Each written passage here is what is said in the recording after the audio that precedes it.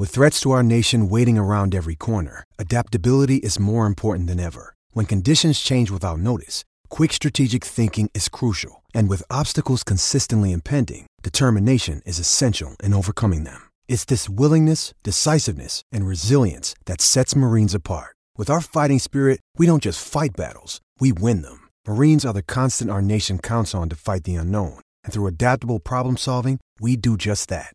Learn more at marines.com. When you need mealtime inspiration, it's worth shopping Kroger, where you'll find over 30,000 mouth-watering choices that excite your inner foodie. And no matter what tasty choice you make, you'll enjoy our everyday low prices, plus extra ways to save, like digital coupons worth over $600 each week. You can also save up to $1 off per gallon at the pump with fuel points. More savings and more inspiring flavors make shopping Kroger worth it every time. Kroger, fresh for everyone. Fuel restrictions apply. Another day is here, and you're ready for it. What to wear? Check. Breakfast, lunch, and dinner? Check. Planning for what's next and how to save for it? That's where Bank of America can help. For your financial to-dos, Bank of America has experts ready to help get you closer to your goals. Get started at one of our local financial centers or 24/7 in our mobile banking app. Find a location near you at bankofamerica.com/talktous. What would you like the power to do? Mobile banking requires downloading the app and is only available for select devices. Message and data rates may apply. Bank of America N.A., member FDIC. The only daily Premier League podcast. This is Football Social Daily. It's been a wild ride in the Premier League this season so far, and it shows no signs of slowing down, and we've no intention to slow down either here on Football Social Daily. I'm Niall McCorn, and this is the podcast packed full of news and opinion on the English top flight every single day of the season, and as always we'll scope out all of this weekend's action. It's all eyes on Stamford Bridge as Jose Mourinho returns to one of his old stomping grounds to face off against one of his old students.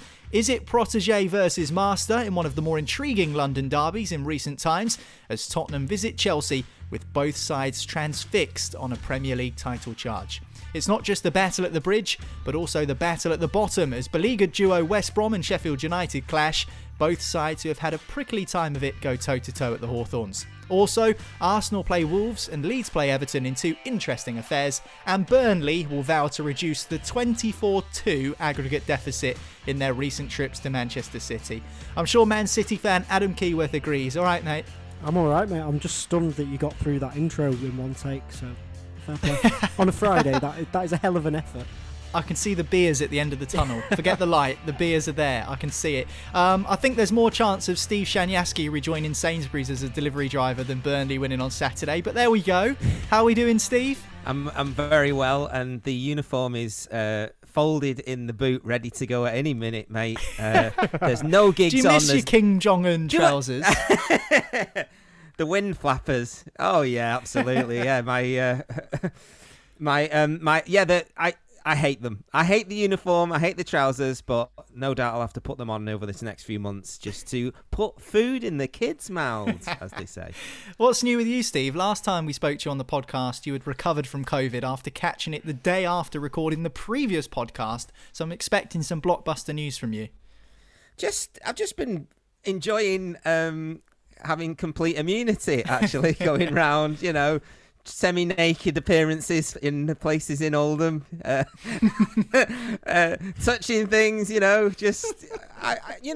wash my hands, I wear the mask, and but I just feel like a superhero now walking around. I don't recommend catching it, but I certainly enjoy being immune at the moment, and long may it continue, to be honest with you. Yeah, well, hopefully soon, the next one of these podcasts that we do, Steve, we'll have fans in grounds to chat about, and obviously with a vaccine potentially on the horizon as well, could be exciting times for football. Certainly exciting times if you're a Chelsea or Tottenham fan, because that's where we're going to start on today's Football Social Daily. The London derby at Stamford Bridge kicks off at 4:30 on Sunday. Now, I've written down here in my podcast notes, Keezy, that these are two title contenders. Is that fair? Are they title contenders? Yeah, they are. They definitely are for now. I think we've said time and time again this season, it's a bit of a free-for-all, isn't it? It's not. Yeah. It's not like it has been in the last 4, 5, 6 years where it's been two teams, often one team running away with it. And yeah, obviously I'd love to see City at the top and running away with it, but it was never going to be that way this year. And with all like the extenuating circumstances, and Chelsea have rebuilt a whole team. Spurs look like a different unit under Mourinho so far this season. They're definite contenders. I don't know how long both of them can hold out, especially Spurs with like the depth in the squad is what would worry me. But they're both flying at the minute. Like you watching Mourinho smile, and it feels weird. Like he's not doing the smug or like angry smile. He's doing the wow, I'm actually enjoying myself, and that's a terrifying thing. Yeah, well, I remember him talking actually about Diego Maradona just after the game on Thursday night, in the Europa League, where he said that Diego used to call him and say, remember that you're the best. And I think sometimes Jose forgets that he actually is a very, very good manager. And maybe he's starting to prove that with this Tottenham side. It almost feels, Steve, that this season the title race is like the Grand National, where there is like so many possible contenders. It's not just Chelsea and Tottenham, but it is Man City and Liverpool, as Keezy rightly points out. And, you know, maybe even some other clubs might be in with the sniff. People are talking about Everton. People are still talking about Leicester. So it still feels wide open, but this is no doubt an important game still. You've not mentioned United there whatsoever, which I'm very aware of.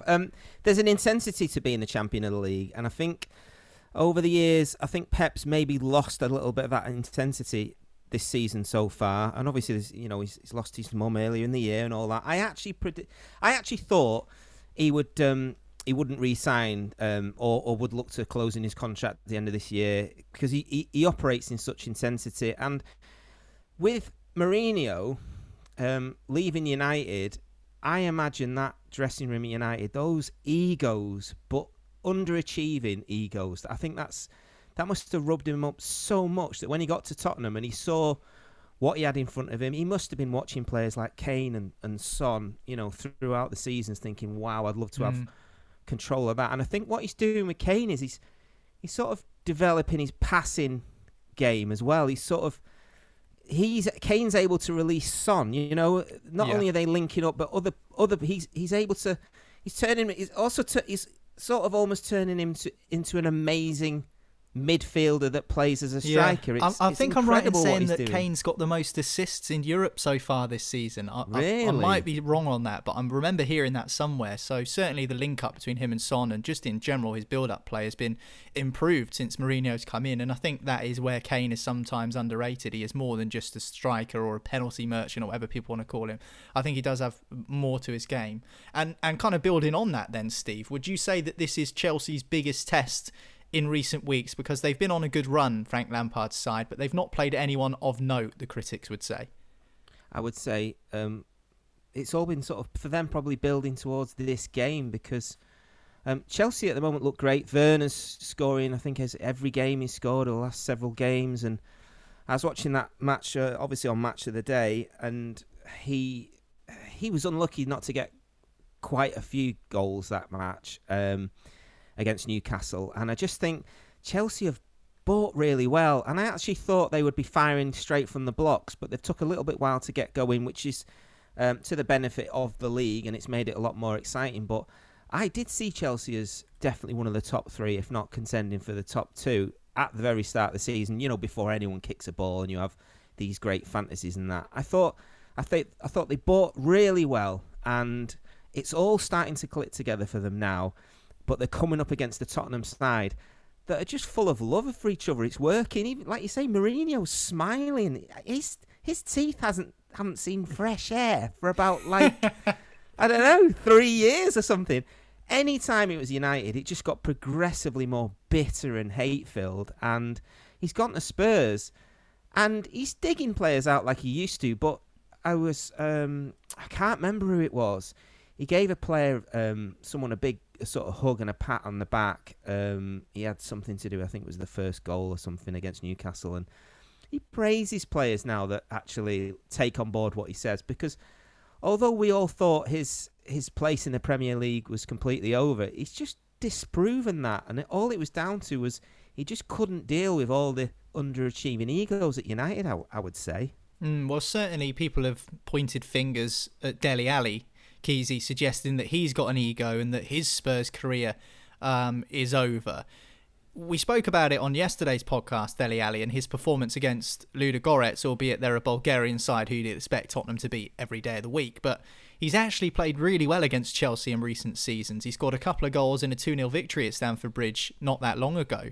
And in Mourinho's initial few months in charge of Tottenham, he played really, really well. And he did play well, as I say, last night in the Europa League, or Thursday night in the Europa League. So, does he still have a part to play for Spurs? And if he does, what a kind of way to get him back into the fold than against Chelsea and doing what he does best? Yeah, I mentioned about Spurs' squad being quite light, and I'd probably say it is quite light compared to Liverpool, City, and I'd probably even throw United in there when you look at benches.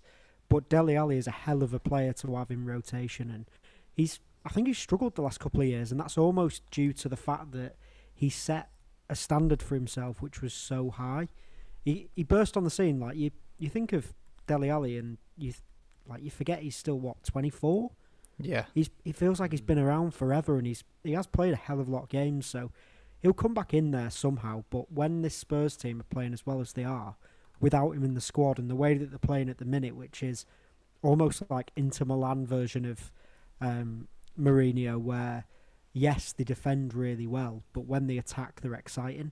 It's not just that big long ball over the top. It's like Steve was saying about Kane playing almost as an attacking midfielder, and Son coming off him, and Bergwijn and Moura and anyone else that he brings in. So Dele Alli will come back for Spurs. He'll have a big role to play.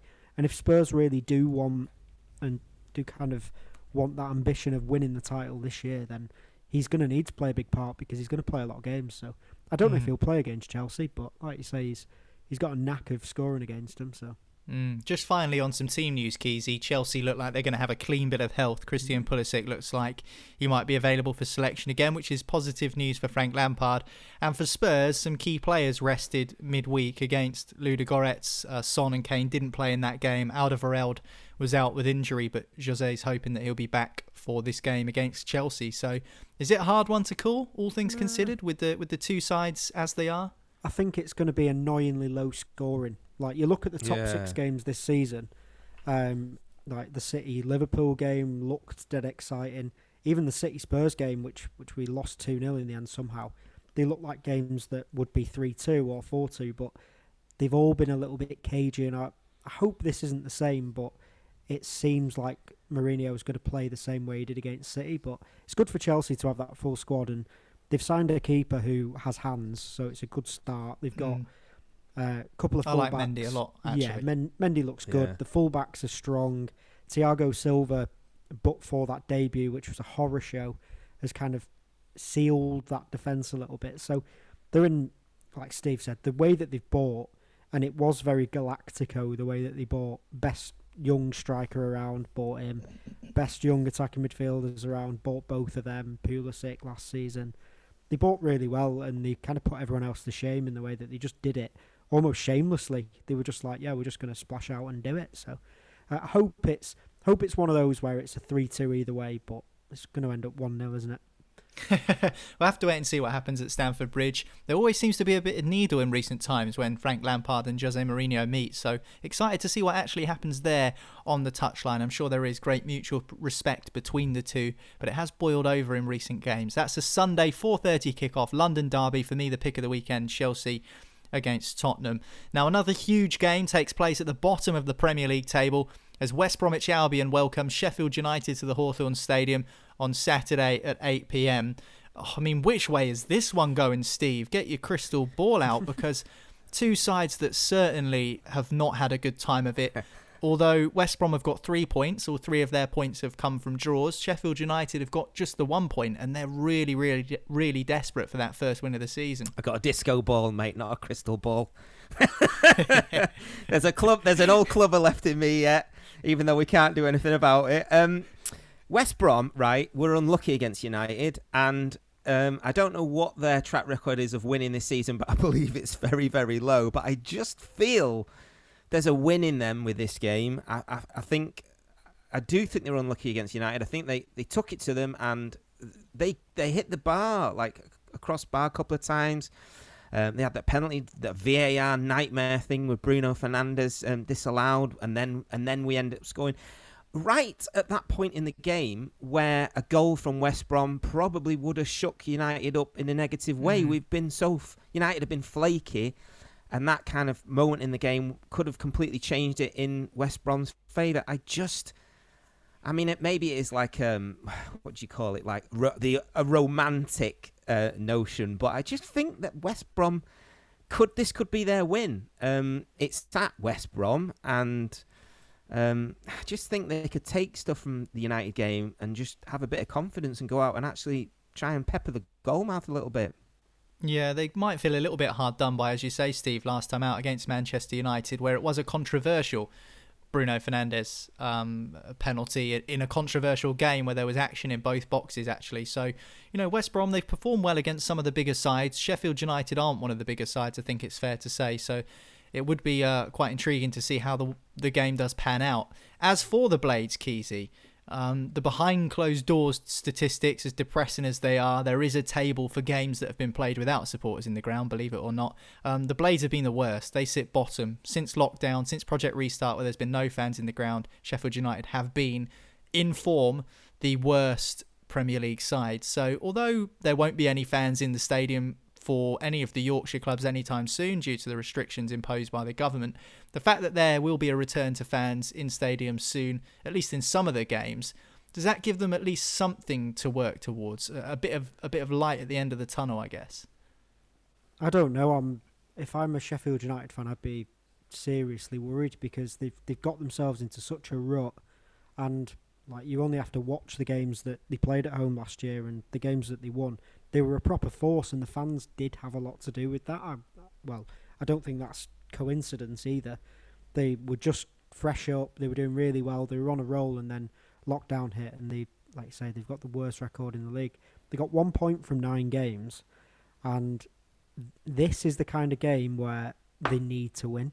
They need to win for not just where they are in the table and the vanity of that, but Chris Wilder's going to be under pressure. The one thing at the minute that's probably keeping him away from that pressure is the way that he's brought them from the lower leagues into the Premier League, then had that finish last year that was just pretty astonishing. But when do you draw the line of, we've got 1 point, if they've still got 1 point from 10 games, that's disaster. I mean, how do you get confidence back, Keezy? I mean, that's what I'm thinking whilst you're speaking. I mean, because if they don't win against West Brom, you say win, but if they don't, I mean, that's a relegation rival and the mire thickens even more. I mean, these players must be completely devoid of all confidence. They've scored 4 goals in 9 games, and that's just not going to keep you up. Like Steve was saying, West Brom showed a bit against United. They had a go. They had nothing to lose, really. They had to have a go and try and shake them up, and they did.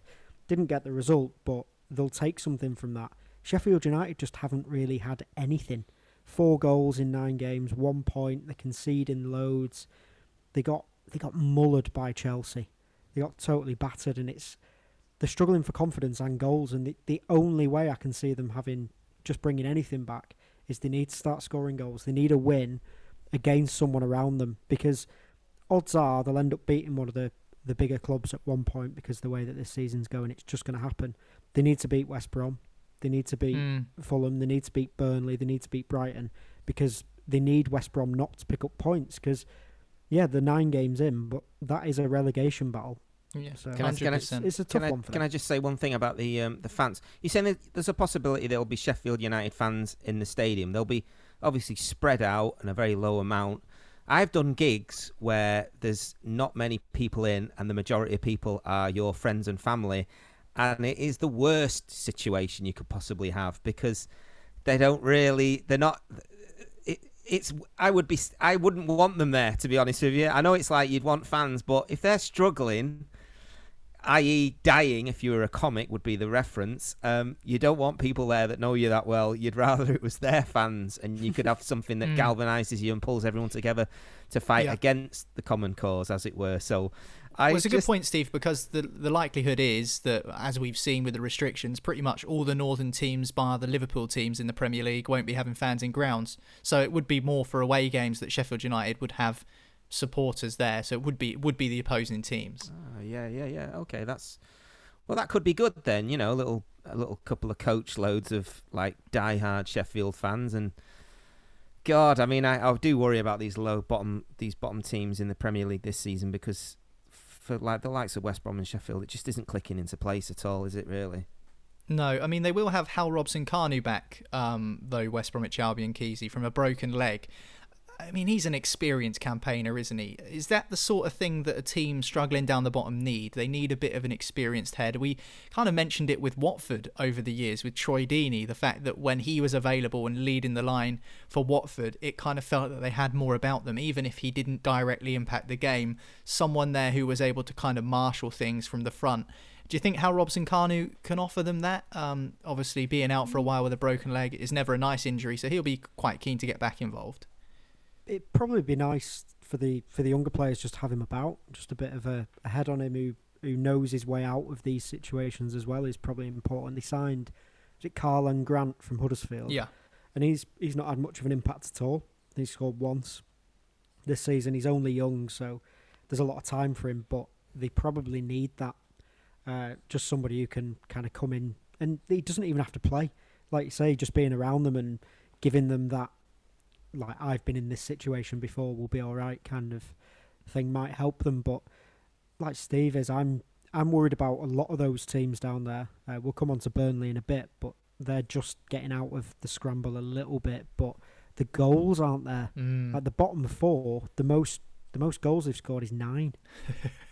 So it's what like would be 10 games this weekend as well. They're all, and I know City have only got 10, but fortunately we're not in a bottom 3 real struggle in a season where Sheffield United would want fans there. West Brom have just come up, their fans would be at it. Burnley's fans, we know what they can be like. So they are going to struggle, and they're just going to need to find a bit of a miracle, I think. Primetime TV, Saturday 8 p.m, West Bromwich Albion versus Sheffield United. So big battle down at the bottom there. Some fun games coming up this weekend in the Premier League as well, like Everton versus Leeds and Arsenal versus Wolves. We'll talk about both of those fixtures next here on Football Social Daily. Football Social Daily. Subscribe to the podcast now so you never miss an episode. Listen to the latest Premier League news, updates and match reports now. Just ask Open Sport Social. Welcome back to Football Social Daily. I'm Niall. Alongside me, we've got Adam Keyworth and Steve Shanyaski previewing all of the weekend's Premier League action. And let's start with our next game, which is at Goodison Park, where Everton take on Leeds United. 5:30pm kickoff on Saturday evening. This could be a fun game, this one, Steve. Two teams that have looked exciting so far in the Premier League this season, albeit with slightly different league positions, it has to be said. The key for Everton, who have been going good guns apart from a couple of blips, is Dominic Calvert-Lewin up front. And he's looking to break a goal-scoring record in the Premier League this weekend against Leeds.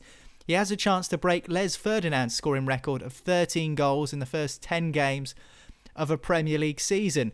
Now, aside from Lukaku, who was obviously brought from Everton to Manchester United a couple of years ago, it's hard to remember the last time Everton had such a prolific striker on their books.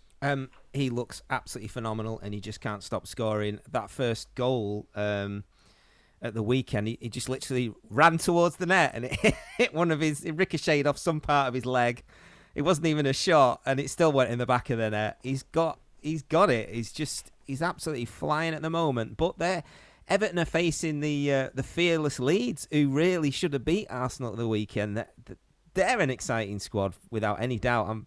I am probably most excited about this game in terms of the others than any other, because both these teams, they're trying to score. They've got great players, a bit of creativity, and both of them, it's fearless. But I think Leeds have just got a bit in their teeth this season, and they just want to go out and shake everyone up and try and win. I would quite happily say that could be a very exciting game with several goals, and possibly even Leeds might win it. But of course, in the way is Calvert-Lewin, who's just absolutely on fire. What do you make of DCL's start to the season, Keezy? The stats are there for all to see, and the style of his goals as well. Steve rightly points out that one of his goals against Fulham was kind of just a darting run across the near post, and he didn't really even need to make much contact. He was just in the right place at the right time, and sometimes that's all you need as a striker. Yeah, he looks unstoppable, and it's a lot of it will be confidence, but he seems to have just grown into himself. And you see some of his headers, and they're like Ronaldo headers, where he gets up and seems to stay in the air for about a week. So he's got all different goals in him. He's quick. he's probably a nightmare to defend against as well, because he's got that physicality and the technique as well. And never forget that Ronald Koeman, whilst at Everton, played Dominic Calvert-Lewin as a right fullback in a game like that. That's how far he's come. He was being played at right fullback in that team, and then it took Duncan Ferguson to go, hang on, you're a striker. And now look at him. He's been brilliant this year, and even for England, he's come into the England squad, scored goals. So he looks a player, but Leeds are a difficult side. They're almost a bit flaky, not in the United way of winning one and then drawing one, but more in like they can defend really well, or they'll concede 4 or 5 goals. Like there's no in between for them at the minute. I was going to say that, Keezy, because they've conceded 4 goals in a game 3 times already in the Premier League this season, and albeit one of them was on the opening day against the champions Liverpool. But they've conceded 4 goals consecutively not long ago. Just earlier this month, they've conceded 4 goals twice in a row. So for us to be now at the back end of November, and them to have conceded 4 goals 3 times already in Premier League fixtures, it's exciting for the neutral. It makes it entertaining, but it's no good if you're a Leeds fan, because they need to stop letting in goals. It's because a lot of the time they turn it into a basketball match. Like that's the way that the Leeds games tend to go. The City Leeds game was stupid. It was like, we'll just bypass everything and we'll both just run at each other and just see what happens. And that's the way that they play. Like Steve said, they're fearless, and they're probably looking at the table and going, there's at least 4 or 5 teams who are gonna drop more points than us. So they're actually setting the sights on a top half finish rather than a relegation battle, because they're miles better than West Brom and Fulham. Like miles and miles better. I'd even say Sheffield United, Burnley. They're just a better side. So it wouldn't surprise me if they can beat Everton. Everton are without Digne at left back, aren't they? Who's a massive part of what they do. So it's going to be a fun game. I think this is the game to watch this weekend where there might be goals. Yes. I said before that a Leeds game, this will be the one to watch, and it was slightly disappointing. But I think they have this sort of theory of, if we can score around 3 goals, then we might win it. The other thing, as I would say, about why Leeds are fearless is because their manager, he looks like the guy that if you was a kid and you kick the football over the fence, he'd basically stab it and give it you back and swear at you and say never do it again. I think they must be terrified of that guy. He looks like the most terrifying northern neighbour you could ever have in your life, and I think probably motivates them to do as well as they can on the pitch, because you don't want to be annoying that guy whatsoever. Yeah, Bielsa and Ancelotti, 2 very tactically adept managers, so I wonder how it will pan out tactically at Goodison Park on Saturday at 5:30. We're also going to talk about another game which is catching the eye, Arsenal versus Wolves. That's a 7:15 kickoff on Sunday.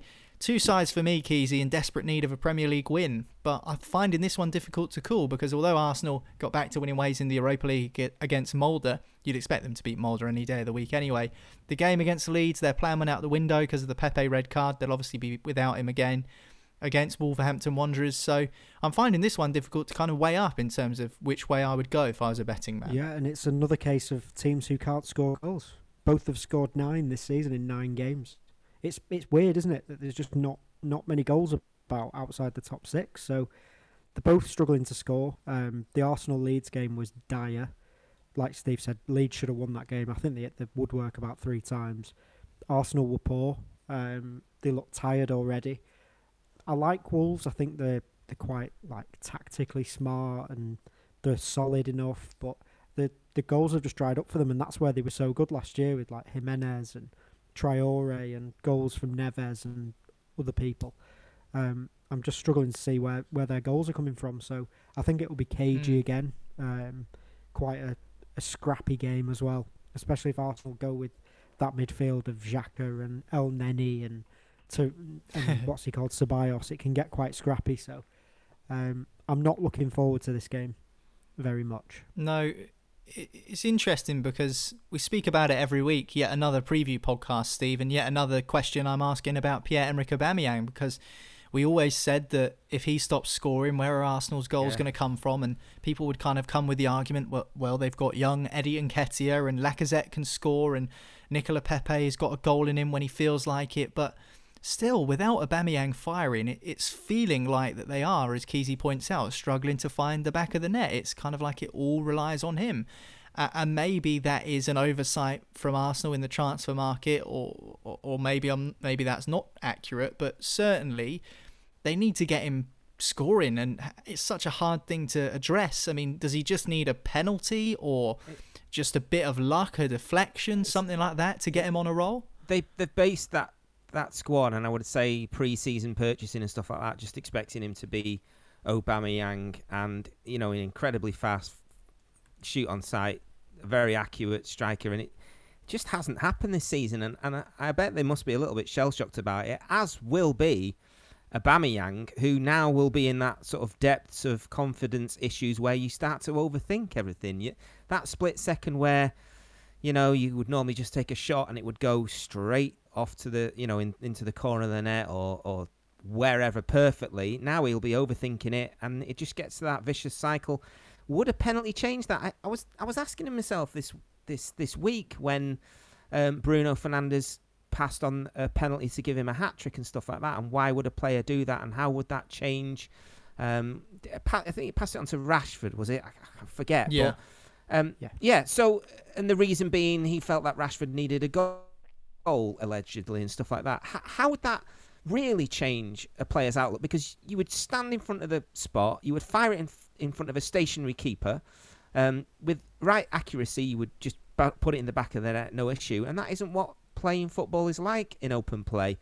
I think Aubameyang is an issue for many reasons, and one being a guy who's not scoring, you wouldn't normally pick, but they just have to, because at some point that's going to change. But how far do you gamble that hand before you start to bench the guy? It's viciously difficult to make that decision. I've stuck with him in my FPL team as well, so I'm kind of keeping faith because it's been a while, and it's going to come. I mean, it has to, Kesey. Look at his goal scoring record. All the signs are pointing to this just being a dodgy patch of form, and he'll get back firing soon.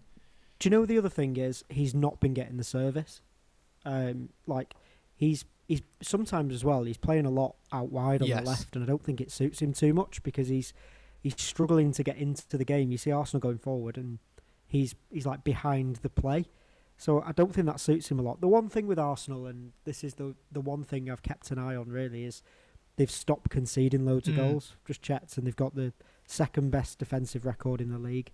So they've tightened up where they need to tighten up. And do you know what? It's exactly the same with City at the minute.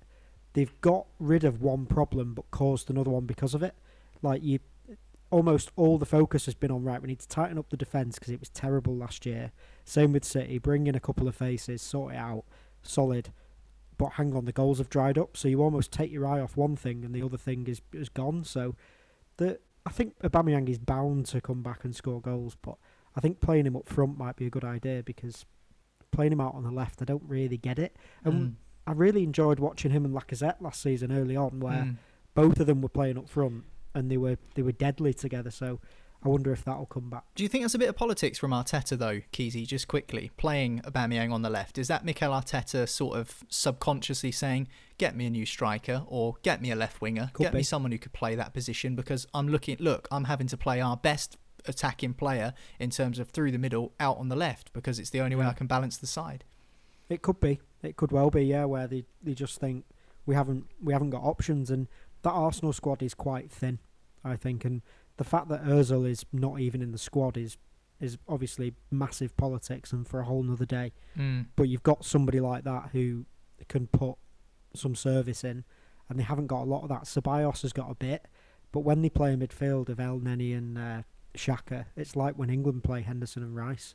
It's like you're not going to get much other than just like utility and just kind of safe. So something will change, and the best thing for Arsenal is they've stopped conceding, so they can now go forward and actually try and do other things. So the goals will come, and it's probably a good shout to put him in your fantasy because he's going to come good at some point, and Wolves might get it.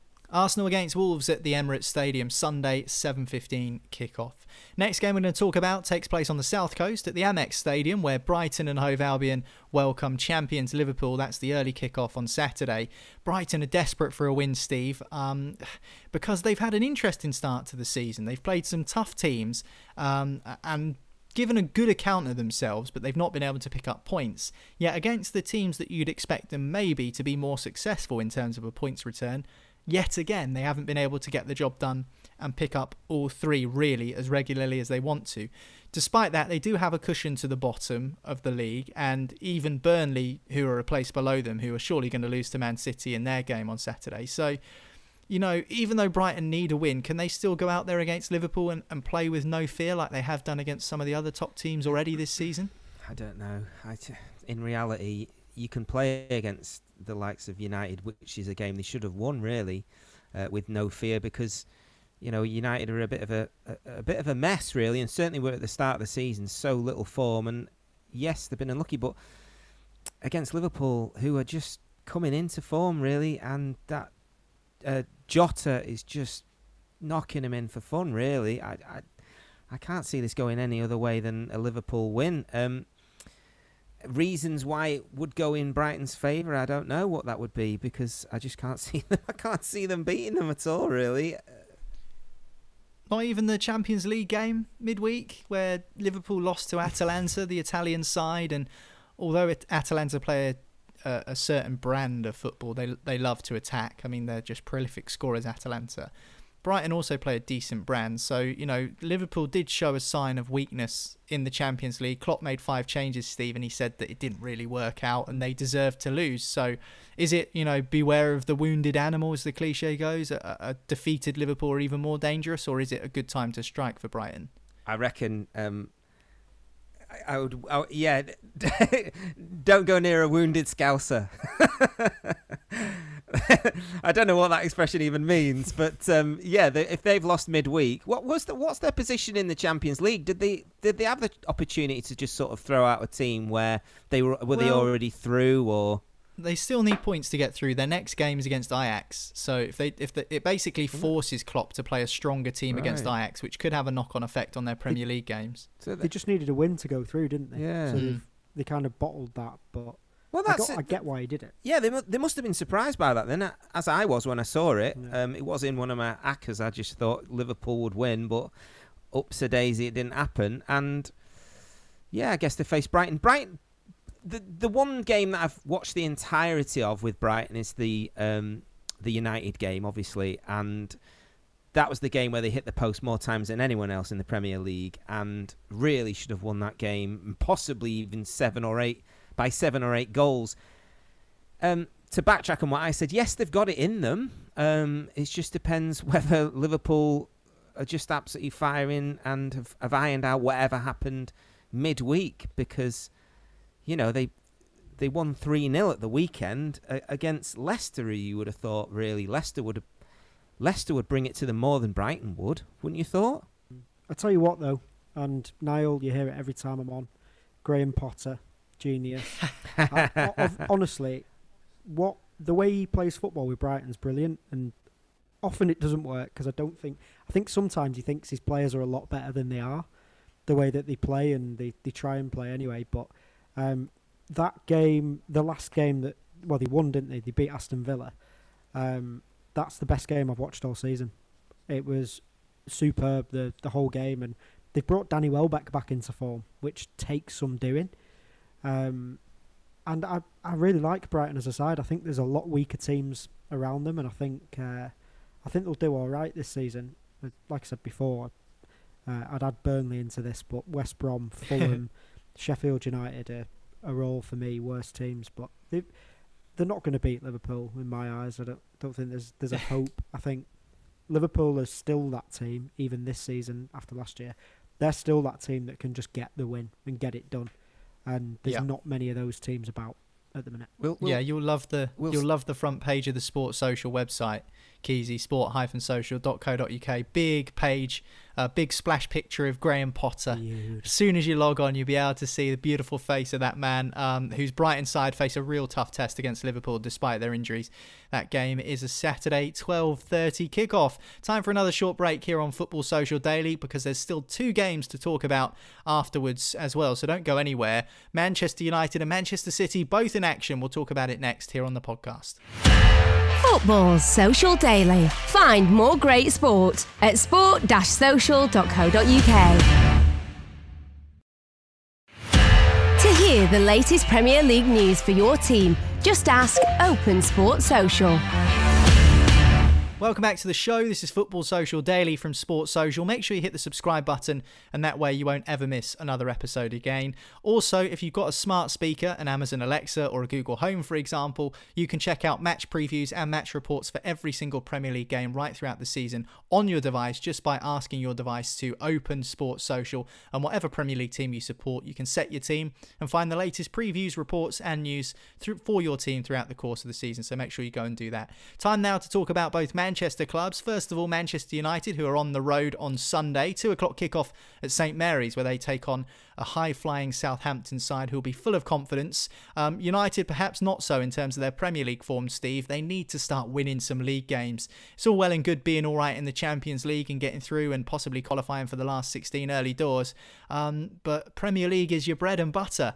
And certainly the form and the league positioning right now does not make for great reading for Manchester United. This game is definitely a massive worry, and like you're absolutely right, the Premier League is the bread and butter and really what you should focus primarily on and work on your team and get it right in that. And Solskjaer's just one loss away from the Wolves being back, saying him, Pochettino's wants the role and all that. The pressure on him, he needs. I see this game as very pivotal in certainly the next few months of Solskjaer's career if he manages to stay. Because if we win this game, then we've got West Ham, then we've got City. The reason we would win this game would be that he would get the tactics right, possibly for once, and go out there and attack. Because what he seems to do is set up massively defensively when he's worried about a squad. Possibly because he's worried too much about his back four, and then you have to concentrate that on the central two, Maguire and Lindelof. I think Lindelof is injured or was slightly injured. He certainly looked like he dropped pace. He's had a bad back, Steve, for weeks. He's been playing through it. I was watching him, and they broke. Istanbul broke through. And it was like he was running in wet mud or something. He was really, really struggling. And I just think Southampton, with their run of form, what are they like? It's several games they've won, and they're sat 5th in the league, and we're something like 10th or 12th or something like that. And this is a team that is a real. The ridiculous thing of 2020 is Southampton are a real problem for United, and we're going to go there, and how he sets up that team from the outset, Solskjaer will define the result of this game. And I hope, for goodness sake, that he shows a bit of courage for a change, because if Solskjaer's going to go, and everyone's going to say Pochettino wants his job, go out in style, man. Just try and attack the teams and get the win like he did against Turkey. He started with Donny van der Beek, who for some reason he doesn't even fancy. Bruno was absolutely on fire. Martial playing on the left still can't really get a goal, but he was supplying and he was making great runs. But he just needs to show a bit of courage and maybe a bit of confidence in his back four, because it seems to be swaying his mind as to what kind of team he picks. And that'll ultimately be his downfall in the whole game, I would have said. He needs to play a bit more attacking and be a bit more courageous. Yeah, well, their opponents, Southampton, have finished riding the wave of releasing T-shirts for the fact that they were top of the league, having played a game more than everyone else on a Friday night. They've gone through that phase. So where should they aim to finish this season, Keezy? You have to give them credit. They've had a good start, and Hasenhüttl seems to have them playing decent football. So, I mean, what's their kind of ambition from here on in? Well, they're not going to be in a relegation scrap. 17 points already. They're halfway there already. So I'd be looking at like your top half, 8th kind of role that I think when the table does start to form after like 20 games, I think that's a really good aim for them. But they're playing brilliant football, and luckily for United, there's no Danny Ings this weekend. There's no Nathan Redmond, so that's 2 players who are out. But Walcott's got a goal, Lenny. He's back in, and Che Adams is in the form of his life. So it's going to be a difficult game. They're a really good side, Southampton, and the back four's really strong. Bednarek and Vestergaard. I think they both scored against United last year.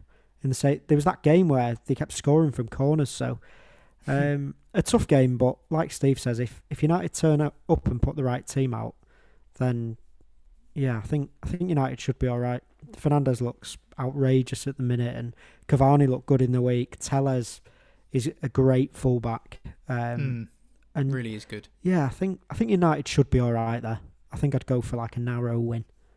Manchester United travelling to Southampton Sunday, 2:00 kickoff. Final game we're going to talk about takes place at the Etihad Stadium, where Manchester City play their bi-yearly game against Burnley at home, where they win by a comfortable margin. Saturday, 3:00.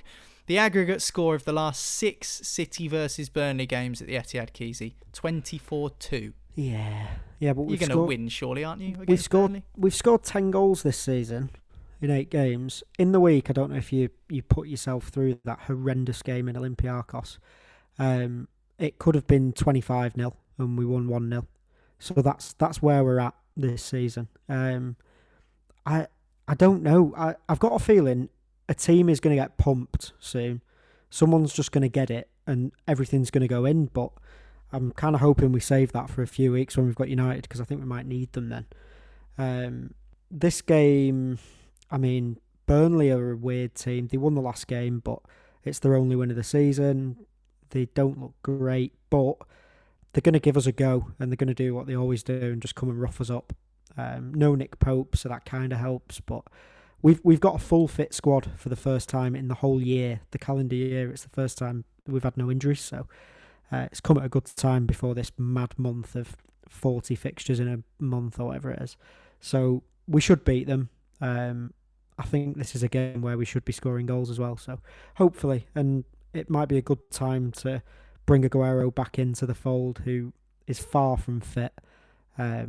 Just get him a few more minutes, and yeah, it should be all right. I'd be horrified if we lost this game. And do you know what? We actually really need to win this game.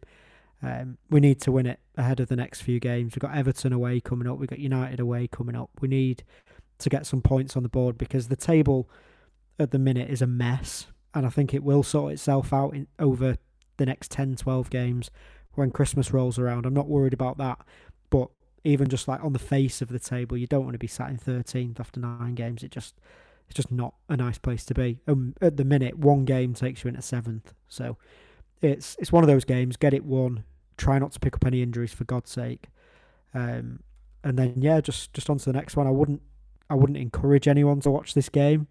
I don't think it's going to be very exciting. City will. Here's how it goes. City will have 25 chances. We'll probably score 1 or 2 goals. Burnley will have 1 shot on target and it'll go in. That's just the way the game will go. And it'll be rubbish. It might be a bit scrappy and there'll be loads of yellow cards. And their keeper, whoever he is, who comes in, he'll have an absolute stunner of a game. Guaranteed. Yeah, just get this one out of the way. I'm not looking forward to it. I'm going to say, like, Burnley, last few games, they faced Chelsea, Tottenham, Brighton. They drew 0-0 with Brighton. You know, it's 0-0, but they've had a rough ride recently, to be fair to them. And then they played Crystal Palace and they beat them 1-0. Now they face City.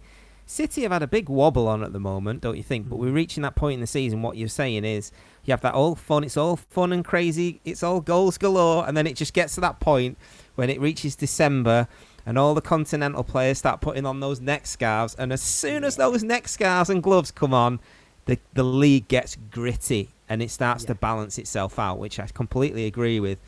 But what has been City's problem? Has it been just merely the lack of Aguero? I think, we've had no striker, so we had no Aguero, no Jesus for the first, 7 games, which was an issue. Jesus come back, scored goals, because that's what he does. But we've just, and I think it's a bit like Arsenal, where we had a massive problem last year, which was the back four. we couldn't get it right. We couldn't defend against anyone. We've kind of got rid of those problems now. There's confidence in that back four where you're not thinking, Christ, we're going to concede on every single chance that comes in. So we're stronger there, but we've just lost a lot. And David Silva's left a massive hole. One of those players who you just can't replace. Sane left as well. So you're losing two big players there, and trying to bed players in to take those roles is tough. He's been quite defensive for the first few games of the season, playing Rodri and Gundogan, which all City fans just can't get on side with, really, in the games against the lower half teams. And it's just been a bit weird. Foden's coming into the side and just being the most incredible dynamic footballer. Mahrez has just stunk the place out. What's all that about? You're going to get half of Algeria onto you now on social media. I've muted the word Mahrez, so it doesn't matter. Honestly, I've muted the word Mahrez.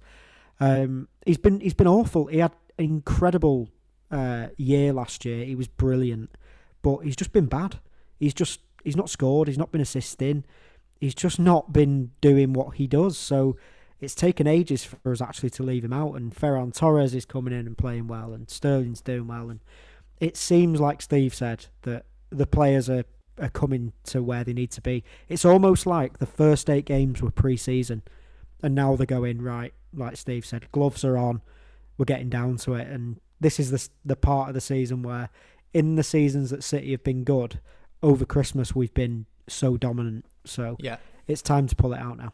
It's yellow ball time, Steve. Yes. You say about the gloves, it is yellow football time. That is when you know it's getting down to business. The winter yellow high-vis football comes out. And with that, we reach the end of the podcast. Don't forget, 2 games on Monday night and a full review of all the weekend's action on Sunday's podcast with Fergal Brennan and the gang. And of course, those 2 Monday games we'll preview on our Monday podcast, because there is a new show every single day of the season. There aren't many podcasts out there that do that for anything, let alone for the high-octane nature of Premier League football. But that's it for another episode. My big thanks to Steve. Thank you. Thanks for having me again. No worries at all. And Adam Keyworth, thanks for coming on again, mate.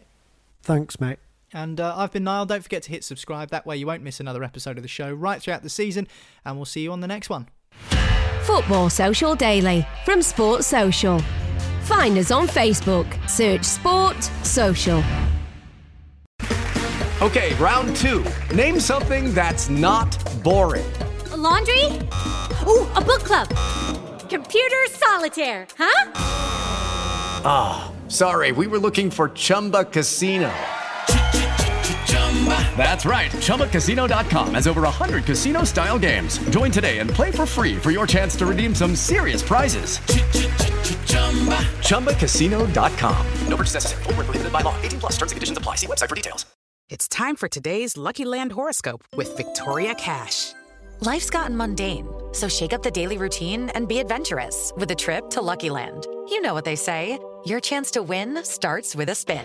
So go to LuckyLandSlots.com to play over 100 social casino-style games for free for your chance to redeem some serious prizes. Get lucky today at LuckyLandSlots.com.